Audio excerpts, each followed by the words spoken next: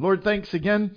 Just pray that again, as the kids go out, that they would be blessed and hearing and just having your Spirit revealed to them. And likewise, I pray that we would allow all the many distractions of life around us to be set outside these walls at this moment, that we might be here, be present now with you in that place, standing before the audience of one. I pray that this morning again, we'd allow your Spirit and your Spirit alone to speak to us, to calm our hearts, and to give us a perspective on not only who you are, but how we're to live before you today. Thank you that you are a true God that desires to be not just seeing us, but with us in the midst of everything. That today our strength is found by abiding in you. And I pray that as we open your word again, you alone, by your Spirit, would make it real to us. In Jesus' name, amen. We're going to be opening to John in chapter 19 this morning. And as we open the word, we're going to be reading about Jesus' crucifixion. And I'll read our passage for this morning, and then we'll take a moment, as I mentioned, and we're going to break it down, and I'll be able to share with you a little bit about what God has been sharing with me this past week as I've been poring over some of these verses and passages. It says this, and I'm going to start in verse 15 as we kind of gain our context and move forward into our passage. It says, "They cried out, 'Away with him! Away with him! Crucify him!' Pilate said to them, 'Shall I crucify your king?' The chief priests answered, 'We have no king but Caesar.' So then handed him over to them to be crucified. They took Jesus, therefore, and he went out, bearing his own cross, to the place called the place of a skull, which is called in Hebrew Golgotha. There they crucified him, and with him 2 other men, one on either side, and Jesus in between. Pilate also wrote an inscription and put it on the cross. It was written, 'Jesus the Nazarene, the King of the Jews.' Therefore many of the Jews read this inscription. For the place where Jesus was crucified was near the city, and it was written in Hebrew, Latin, and in Greek. So the chief priests of the Jews were saying to Pilate, 'Do not write the King of the Jews, but that he said, I am the King of the Jews.' Pilate answered, 'What I have written, I have written.' Then the soldiers, when they had crucified Jesus, took his outer garments and made 4 parts, a part to every soldier, and also the tunic. Now the tunic was seamless, woven in one piece. So they said to one another, 'Let us tear it, but cast lots for it, to decide whose it shall be.' This was to fulfill the scripture, 'They divided my outer garments among them, and for my clothing they cast lots.' Therefore the soldiers did these things. But standing by the cross of Jesus, where his mother and his mother's sister Mary, the wife of Clopas, and Mary Magdalene, when Jesus saw his mother and the disciple whom he loved standing nearby, he said to his mother, 'Woman, behold your son.' Then he said to the disciple, 'Behold your mother.' From that hour the disciple took her into his own household. After this, Jesus, knowing that all things had already been accomplished to fulfill the scripture, said, 'I am thirsty.' A jar full of sour wine was standing there. So they put a sponge full of the sour wine upon a branch of hyssop and brought it up to his mouth.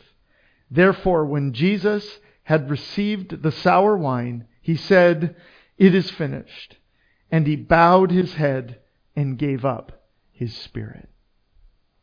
Now, as we've read our passage this morning, it's quite sobering, I find, often to read of the death of Jesus. I find it interesting in some ways that as we read the Gospel of John, that there are many details not found here that we find in other Gospel accounts. And yet I'm reminded of this, that when we go to the Scriptures, often I need to look at what was the intent of the original author as he was writing this letter. And it was not to give every single detail. And we can think back to what was said on the cross between Jesus and those crucified beside him. We can think of some of the other things that perhaps we've read and see. But remember all the way back to when we began in the Gospel of John. John used a word that is unique to the Gospel of John, and that was Jesus performed many signs. And that word signs, as I've mentioned to you before, meant attesting miracles. John was not interested in giving every single detail, every word that was said, every deed that was done. John's purpose as he was writing this letter was that he might clearly show the signs, the attesting miracles, and the things that Jesus did that proved that he was the Messiah that they had all been waiting for. That when people read this letter, they would see that he fulfilled the Scriptures in every way. He could have written many more things, but chose to write the things that were so important for us to know. That when God had promised a Savior so long before, that Jesus fulfilled it all. What was taking place before them was the death of a lamb that God had prepared far before. And even though the Jews were vying to steer the narrative, right? When they went to Pilate and he had put up the sign that said, Jesus the Nazarene, the King of the Jews. No, they wanted it to say, he said, I am the King, right? They wanted to proclaim their message, their idea or ideology of what was going on. God wouldn't allow it. In that public place just outside the city where so many would pass, written in Hebrew or Aramaic, Latin, and in Greek, that all might know, the true King of the Jews was there before them. This was the King, the seed, the Messiah, that had been prophesied, dating all the way back to the beginning of creation in Genesis in chapter 3. Remember when man and woman sinned in the garden, and God handed down the curses, the repercussions of that sin, and their separation. And he said the man was going to now till and reap thorns from the ground, and the woman would have pain in childbirth. But he turned to the serpent and said, on your belly shall you crawl, and dust shall you eat. But he said, one day there will be enmity between you and the woman, between your seed and her seed. And in Genesis 3, God would prophesy and say this, you will bruise his heel, but he shall, what? Crush your head. What we've read this morning is the bruising of the heel of the seed of the woman. That the one who would come, and what we will see, is the crushing of the head. What will happen. But first there needed to be a bruising. Only a bruising. Why? Because this death would not hold him. This was a temporary affliction.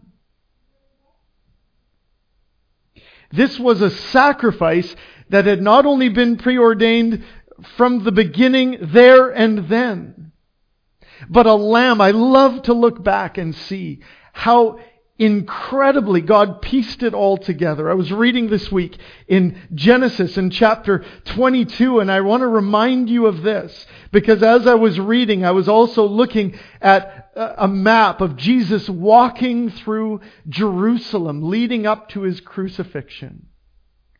And in my readings in Genesis, I was reminded of this when Abraham was asked to offer his own son. And I want you to hear these words. It came about after those things, after Abraham, remember, had waited 25 years for a son promised. He had received him finally at 100 years old, and then told, go and sacrifice him. Here was God's words to Abraham. It came about after these things that God tested Abraham and said to Abraham, and he said, "Here I am." He said, "Take now your son, your only son, whom you love, Isaac. Go to the land of Moriah and offer him there the burnt offering on one of the mountains of which I will tell you."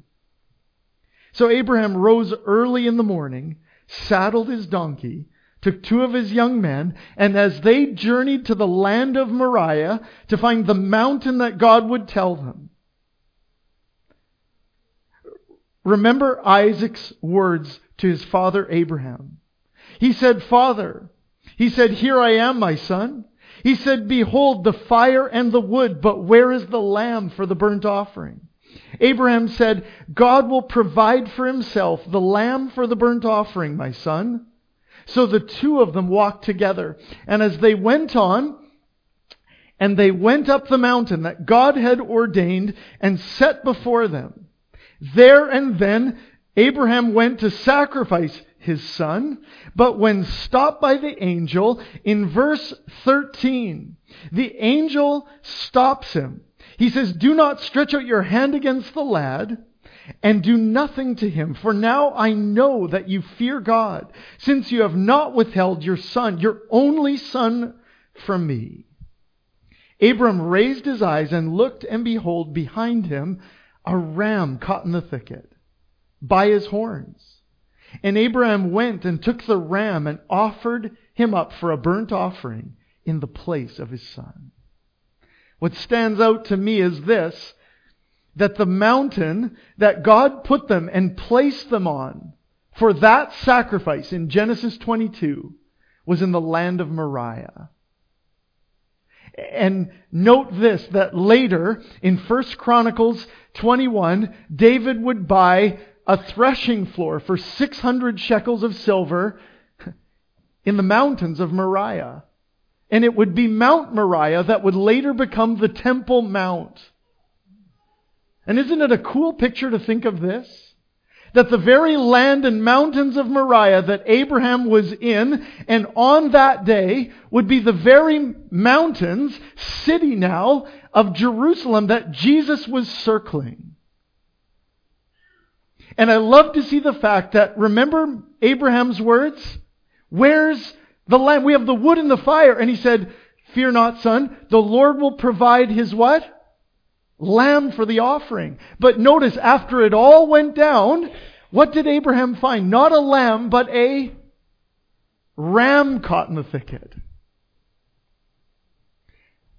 How cool to see this. That how many years later, a lamb would be found in the mountains of Moriah to take that place. You see, this sacrifice had been known, had been ordained from the very beginning. God knew what must take place. And that lamb, not a ram, would be found not only to take the place of Isaac, but our place. And as we read this morning, John, looking to see that it all might be shown as the signs of the one who was to come. We read this morning that they cast lots for his clothing. We read in John 19 verse 24, "They divided my outer garments among them. For my clothing they cast lots." And notice how each time John writes, "So the scriptures might be fulfilled." Jesus said, "I am thirsty." Why? So the scriptures might be fulfilled. He was going to prove in every way, in everything he did, in everything he said, that he was the one. We actually read in Psalm 22 verse 12 about those garments, and it says this, reading the words of the psalmist, "Many bulls have surrounded me. Strong bulls of Bashan have encircled me. They open wide their mouth at me as a ravening and a roaring lion. I am poured out like water, and all my bones are out of joint. My heart is like wax. It is melted within me.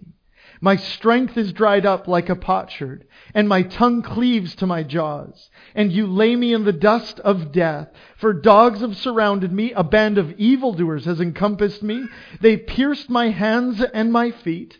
I can count all my bones. They stare at me. They divide my garments among them, and for my clothing they cast lots. The psalmist goes on and writes this, But you, O Lord, be not far off. O you, my help, hasten to my assistance. Deliver my soul from the sword, my only life from the power of the dog. Save me from the lion's mouth, from the horns of the wild oxen. You answer me. All of this was inevitable. All of this had to be done. But in the midst of all of this, the Lord was not far off. The Lord was there to answer. Why? Because the Lord knew that in order to have true life in this world, there had to be a death. And if there's anything that strikes me this morning about our passage that we've read together today, it's this, that in the midst of it all, in the midst of the fulfilling of the Scriptures, the sacrifice, the insults, the pain, the beatings, at the end of it all, when Jesus saw that it had all been accomplished, it says, verse 30, when Jesus had received the sour wine, he said, It is finished. He bowed his head and gave up his spirit. Jesus had willingly given up because he knew it would take a death for people to truly receive life. And if there's a challenge to us today, God had ordained a plan that was set before Jesus. A plan that we know that in Jesus' humanity, he would quite rather not. Lord, if it were up to me, let this cup pass before me. But a plan nonetheless that he was ready to give it all up for. Lord, thy will be done. Because he knew what needed to be done in order to see true life given. The challenge to me this week has been this. Am I truly ready to give up? Knowing that in the midst of it all, it takes death to achieve or receive life. We've read in the Gospel of John just how many times those Jewish leaders had opportunity to give up. How many times have we read, he's performing many miracles. What are we going to do? Surely we'll lose our place if we let him continue. Remember Caiaphas' words? Surely it is better for one man to die than for a whole nation. They weren't ready to let go of their platform. They weren't ready to go of their occupation, their religious leadership. They weren't ready to let go of it in exchange for what the Messiah was offering. They weren't ready to die to what they needed to in order to receive what they needed to.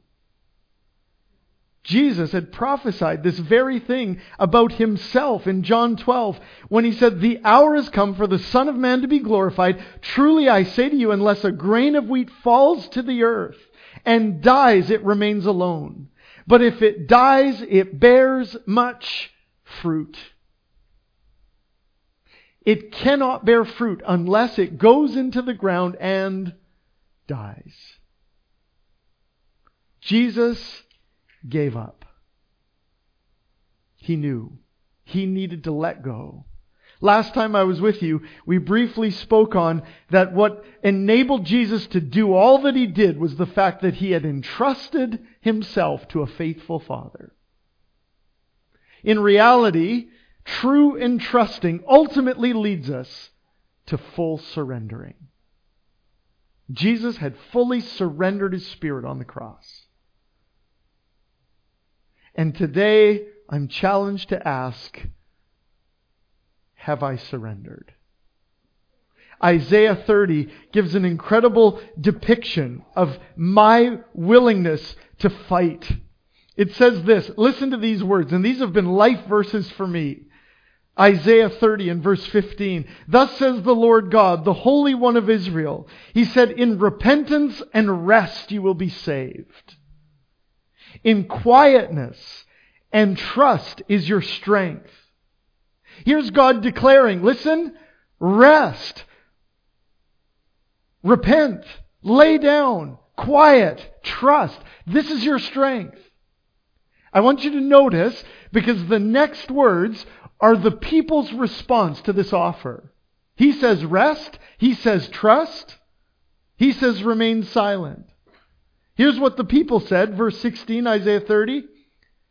You said, no, for we will flee on horses. God's response? So here's God, just rest, trust, be quiet. Here's me, I think I'm going to ride a horse. I'm going to get a really fast horse. Listen to God's response. Okay, you want to flee? He goes on, therefore you will flee. Okay, you're going to go? Go for it. He then says this. No, the people respond, we will ride on swift horses. Hey God, I know you said quiet, trust, rest, give up. That's your strength. Here's what I'm going to do. I'm not only going to get on a horse, I'm going to get on a fast horse. God says, I want you to run. And then God responds with this. Oh, by the way, you shall flee. Oh, you're going to ride on swift horses? Therefore, those who pursue you shall be swift. Okay, I'm making the ones who are going to chase you even faster. 1,000 will flee at the threat of one man, and your whole nation is going to flee at the threat of 5. Until you're left as a flag on a mountain and as a signal on a hill. And you know what I get this picture? Here's God saying, rest, trust in me. That is your strength. There lies your victory. Lay down. Let me. Here's me. No, God, I got to fight. I can do it. I can outrun them. I can outfight them. He says, you want to run and fight? I'm going to follow you. I'm going to make those who pursue you even faster. And I love the picture. They're going to make you flee until you are left as a flag on a mountaintop, as a signal on a hill. Picture an army chasing you up, no matter how fast your horse is. You're riding up a mountain. They've surrounded you and they're coming up to get you. And you're left as a flag on a mountaintop. What color do you think the flag is going to be? Hopefully white. You're going to be left like a signal on a mountain. You know why? God didn't need more spiritual dedication, more commitment, more I'll do, or here's what I promise, Lord, or here's what I'll go, Lord, or I'll fight more, Lord, or I'll pray harder, Lord. Here's what God wanted. Not more commitment, not more dedication, surrender. That's what He wanted. That's why He goes on to say this in Isaiah 30, verse 18. Therefore the Lord longs to be gracious to you. Therefore He waits on high to have compassion on you. For the Lord is a God of justice. How blessed are those who long for Him. You see, the people's victory was found not in their ability to fight for God, but rather their ability to rest in Him. Jesus was the Lamb who gave up His Spirit. And I love as we read on in the Scriptures just how many times we're given that very picture. and if no other place better than this, as we're going to lead ourselves into a communion time, remember these words in Galatians chapter 2? What does Paul write to that church? He writes this in Galatians 2 verse 20. I have been crucified with Christ, and it is no longer I who live, but Christ lives in me. And the life which I now live in the flesh, I live by faith in the Son of God, who loved me and gave himself up for me. What does he say? I've been, what? Crucified with Christ. If I want to share in the victory and the life of Christ, I have to first learn what it means to share in the cross of Christ. And to share in the cross comes first at that place where I'm willing to give up. Give up my efforts, give up my good intentions, give up all my religious all. Sometimes not just the bad, but the seemingly good. To share in that. Paul puts it this way, Romans chapter 6. Knowing this, that our old self was crucified with him, in order that our body of sin might be done away with, so that we no longer be slaves to sin. For he who has died is freed from sin.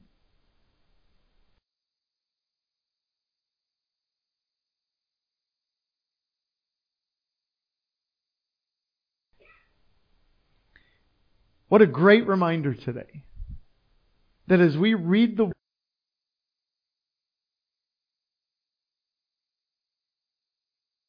words, he fulfilled all the requirements of the Lamb to make the sacrifice that would bring life. And today, as he gave up his Spirit on our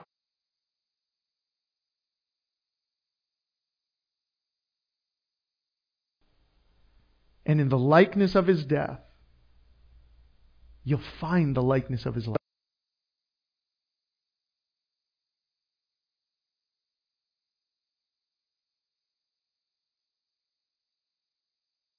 That I would rest in him and entrust myself to him. I think this last week has been a great picture of what happens to man when we entrust ourselves.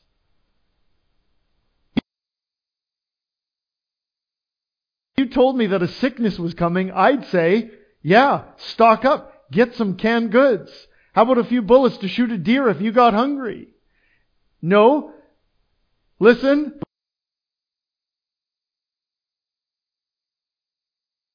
Toilet paper. That's the human condition right there. I could buy anything. Toilet paper, because there's nothing more important in life than that right now. That's the ultimate feeling of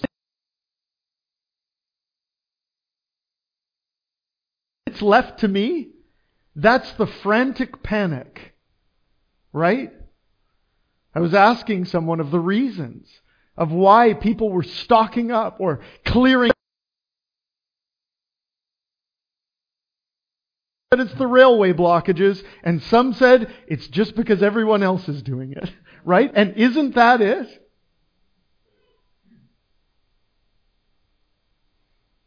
We are striving and trying to save our own selves. What a difference to know that their life is not in their own hands, but they've entrusted themselves to a loving Father. Doesn't mean you're not prudent. Doesn't mean we don't do the right thing and be careful and love each other by doing these things. But we won't save ourselves by ourselves, will we? It's interesting to watch as the Prime Minister or President of Sweden was making a national declaration that this day forward, no one in Sweden was to shake hands. It was an elbow bump or a foot shake. And as he gave a solemn and almost desperate declaration to save the nation, what had happened to so many others, he turned around and shook the hand of the man next to him. And all the reporters howled with laughter, and you could see the embarrassment on his face. And then one reporter summarized it by saying, listen, he made it a life-threatening announcement to his entire nation, and it took him all of 9 seconds not to do what he just told everyone else to do. Right? Or there's been highlights of one of the major medical advisors to one of the United States who's giving her same summary that today, never touch your face, don't touch your mouth, don't touch your eyes, don't shake hands, don't do anything. And as she's reading her report, she's doing this. Flipping every page, licking the fingers and turning. We're creatures of habit, aren't we? We're hardwired into habit. And you know what? If it's left to me to fight, I'll never find what I'm looking for. Never find it. Jesus found it and ultimately died in the midst of it. What led him there? When he saw that it was all finished, he said, "It is finished," and what? Gave up his spirit. Today as we go out these doors, we'll all be enticed to fight, to do, to be more. When finding the true Christian life is found in giving up more, letting go, and allowing God to be our life. That's where you find it. Jesus wasn't going to be buried in the days to come. He was going to be planted. A grain of wheat that was about to bear incredible fruit. And it's summarized for us by Paul in this way. And let me conclude with this in 1 Corinthians chapter 15. He says, there are heavenly bodies and earthly bodies. But the glory of the heavenly is one, and the glory of the earthly is another. There is one glory of the sun, and another glory of the moon, and another glory of the stars. For star differs from star in glory. So also is the resurrection of the dead. It is sown a perishable body. It is raised an imperishable body. It is sown in dishonor. It is raised in glory. It is sown in weakness. It is raised in power. It'll never be raised unless it's first sown. And you won't sow it unless first you give it up. A farmer has to cast the seed into the ground by faith. Give it up. Until you let it go, you'll never know what can grow. And if you're like me today, maybe the Lord is putting His finger on your heart on some of those things that we need to give up, cast off, let go, and let God. For some, it's our worries of tomorrow. For some, it's our worries of what if. If we can let go. For some, it's our own strength and ability to do and be what we think we should be. The sooner we can cast those off and sow those, that it might be raised in glory, sown in weakness, that it be raised in power, the sooner we'll see what God can do. What a challenge as we go out these doors. That we're daily, as Paul calls it, carrying about us the dying of our Lord Jesus.